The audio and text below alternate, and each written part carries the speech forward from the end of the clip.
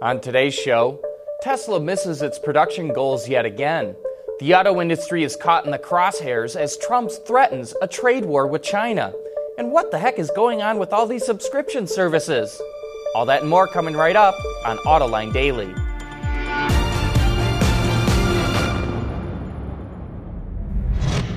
This is Autoline Daily, the show for enthusiasts of the global automotive industry. Well, Tesla missed its production goals for the Model 3 yet again. Elon Musk promised that the company would be building 2,500 Model 3s a week by the end of March, but it was only making 2,000. And even that number is suspect because it looks like Tesla put in a burst of activity to temporarily boost production, and it probably isn't sustainable. Mr. Musk says he will now be sleeping in the factory to make sure production keeps growing, and the stock jumped up nearly 20% on the news. China threatened it will retaliate against the United States if President Trump carries through on the tariffs he wants to put on $50 billion worth of Chinese imports, including cars. China says it will put tariffs on $50 billion worth of U.S. imports, including cars. Analysts say this will freeze the plans that Chinese car companies have to start exporting to the U.S., but they also believe that the real reason why the Trump administration is doing this is to get the Chinese to the negotiating table. Well, there's an important new trend emerging in the luxury segment, and it seems like everyone is jumping on board. That's coming up next. Autoline Daily is brought to you by Bridgestone Tires, your journey, our passion. Dow Automotive Systems, advanced materials that deliver better results. And by Lear, a global leader in automotive seating and electrical systems.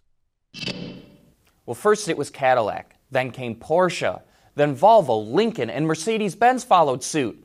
And now BMW is jumping on board. A new trend is emerging in the luxury segment, subscription services. These programs charge customers a monthly fee that typically includes the car payment, insurance, maintenance, and pickup and delivery. Some of them provide unlimited access to different cars in the brand's lineup, depending on how much you pay. BMW's pilot program, which launched yesterday in Nashville, costs between $2,000 and $3,700 a month. Well, here's our Autoline insight. Subscription services are a great way to get wealthy people to pay even more every month. Why just lease them a car for $800 a month when you can get them to pay $2,000 or $3,000? Well, it looks like more passenger car casualties are right around the corner as consumers continue to choose crossovers and SUVs. The Wall Street Journal reports the Chevrolet Sonic could be gone before the year is out. Barely 30,000 Sonics were sold in the U.S. market last year, and sales are down more than 21% so far this year. The Chevy Impala is on the way out too. Sales are down over 36% this year. Both vehicles are made in Michigan, the Sonic at Orion, and the Impala in Hamtramck. We wonder what plans GM has to fill those plans once these models go away.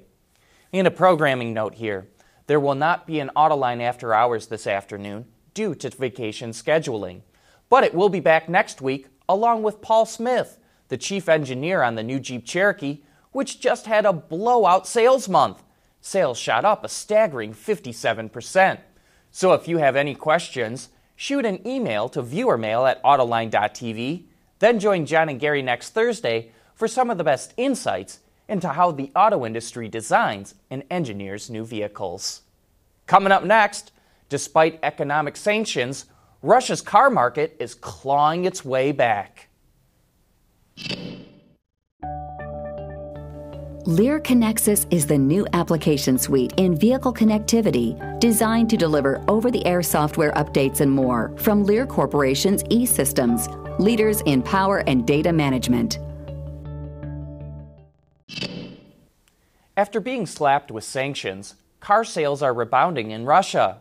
According to the Association of European Businesses, automakers sold more than 157,000 passenger cars and light commercial vehicles in March, which is a 14% gain. And first quarter sales are up a whopping 21%.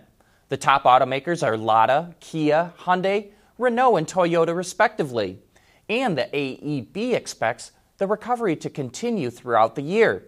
It's forecasting sales will hit 1.75 million units, which is a 10% improvement over 2017. But that's still 1 million cars lower than before the economic sanctions were imposed on Russia for its invasion of Crimea. FCA just got the official approval to spin off Magneti Marelli, its in-house supplier of electrical, lighting, and powertrain components. Magneti Marelli has been in business since 1919 and does nearly $10 billion in sales and has 43,000 employees in 19 countries. FCA had tried to sell the company to Samsung, but it wouldn't pay enough money, so it's getting spun off. Reportedly, Bain Capital and Tenneco are interested in buying the company after the spin-off. But that wraps up today's report. Thanks for watching, and we hope to see you again here tomorrow.